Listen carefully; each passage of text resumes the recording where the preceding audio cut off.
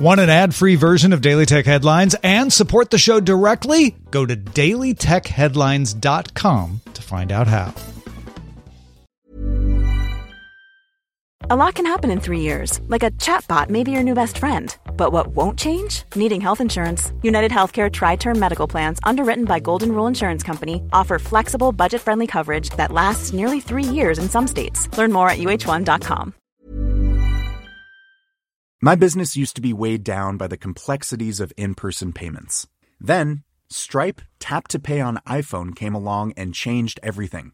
With Stripe, I streamlined my payment process effortlessly. No more juggling different methods. Just a simple tap on my iPhone and transactions are complete. What's truly remarkable is how Stripe caters to all my customers' preferences. Whether they're using cards, Apple Pay, or other digital wallets, Stripe ensures a smooth checkout experience every time. Setting up Stripe was a breeze, taking just minutes to get up and running. From local markets to global retailers, Stripe helped me expand my reach and grow my business with ease. To learn how Tap to Pay on iPhone and Stripe can help grow your revenue and reach, visit stripe.com/tapiphone. These are the Daily Tech Headlines for Wednesday, March 3rd, 2021. I'm Rich Stravollino. The privacy-focused browser Brave announced the acquisition of the open-source Tailcat search engine developed by the Clicks team, with plans to launch a Brave search engine by this summer. This will be presented with other search providers when users select a default search option, with Brave saying its engine won't collect IP addresses or use personally identifiable information to improve search results. Virginia Governor Ralph Northam signed the Consumer Data Protection Act into law, set to take effect January 1st, 2023. Companies with data on 100,000 Virginia consumers or that make at least 50% of income on the sale of data on 25,000 Virginians are required to let consumers receive copies, amend, or delete personal data, and opt out of using data for marketing purposes. Google has previously pledged to eliminate third-party cookies as part of its overall Privacy Sandbox initiative. In a blog post, the company clarified it will not build alternate identifiers to track individuals as they browse across the web, but replace individual identifiers with aggregation, anonymization, on-device processing, and other privacy-preserving technologies. Uber spun out its Postmates X delivery robotics division as the independent company Serve Robotics. The spun-off company will continue its existing delivery operations in Los Angeles, with plans to further invest in R&D and expand markets through partnerships. A federal jury in Texas ordered Intel to pay VLSI Technology $2.18 billion for infringing on 2 patents on chip-making technology, which Intel plans to appeal. The patents were transferred to VLSI from NXP in 2019, which Intel criticized for having no products or revenue outside of the lawsuit. In an SEC filing, Lyft said the last week of February saw its best week of ride volume since the start of the COVID-19 pandemic. The company narrowed its expected Q1 loss to $135 million and expects to show positive year-over-year growth in ride volume for the second half of March. Apple announced annual results from its hearing study in the Research app, finding average weekly headphone exposure for 1 in 10 participants is higher than what the World Health Organization recommends. 25% of participants experience ringing in their ears multiple times a week, and 10% of those in the study have been diagnosed with hearing loss. DJI launched DJI FPV, a new drone model for customers that want to add a head-mounted display to their flying experience, as well as a new optional motion controller. The FPV costs $1,299 for the drone, the second-gen FPV goggles, a controller, and a battery, with the motion controller another $199 with additional batteries, available through the Fly More bundle.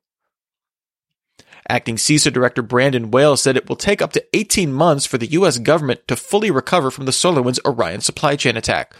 Wales said that there are 2 phases to respond to the incident: short-term remediation efforts to remove the software and eliminate access points, followed by strategic recovery to rebuild secure systems. The social network Parler withdrew its antitrust lawsuit against Amazon, which was filed after AWS suspended service to the platform for failing to moderate content that incited violence. Parler reserves the right to refile the lawsuit on similar grounds. Epic Games acquired Tonic Games Group, which includes the publisher Irregular Corporation, as well as studios Fortitude Games and Mediatonic, makers of Fall Guys. Mediatonic says there are no plans to make Fall Guys free to play, but hopes to bring features of Fortnite and Rocket League to the game, including account systems, crossplay, and squad versus squad modes. Twitter announced it's opening its Twitter Spaces audio chat rooms to Android users, previously available only on iOS. Android users will now be able to join Spaces conversations, although they can't start them for now, with that functionality arriving soon. Valve released a Linux version of its Steam Link app, letting users stream games to a Linux PC. The company also updated its Remote Play Together feature, which now lets users play with an unlimited number of friends over the internet without Steam accounts, limited only by available bandwidth. And finally, Google officially removed its Cardboard VR goggles from its online store, a product originally launched in 2014. The move is another step in Google's shift away from phone-based VR, having already released a Cardboard open-source project for developers and discontinuing its Daydream VR headsets in 2019. Remember, for more discussion of the tech news of the day, subscribe to Daily Tech News Show at dailytechnewsshow.com. You can find show notes there and links to all these headlines there as well. Thanks for listening. We'll talk to you next time. And from all of us here at Daily Tech Headlines, remember, have a super sparkly day.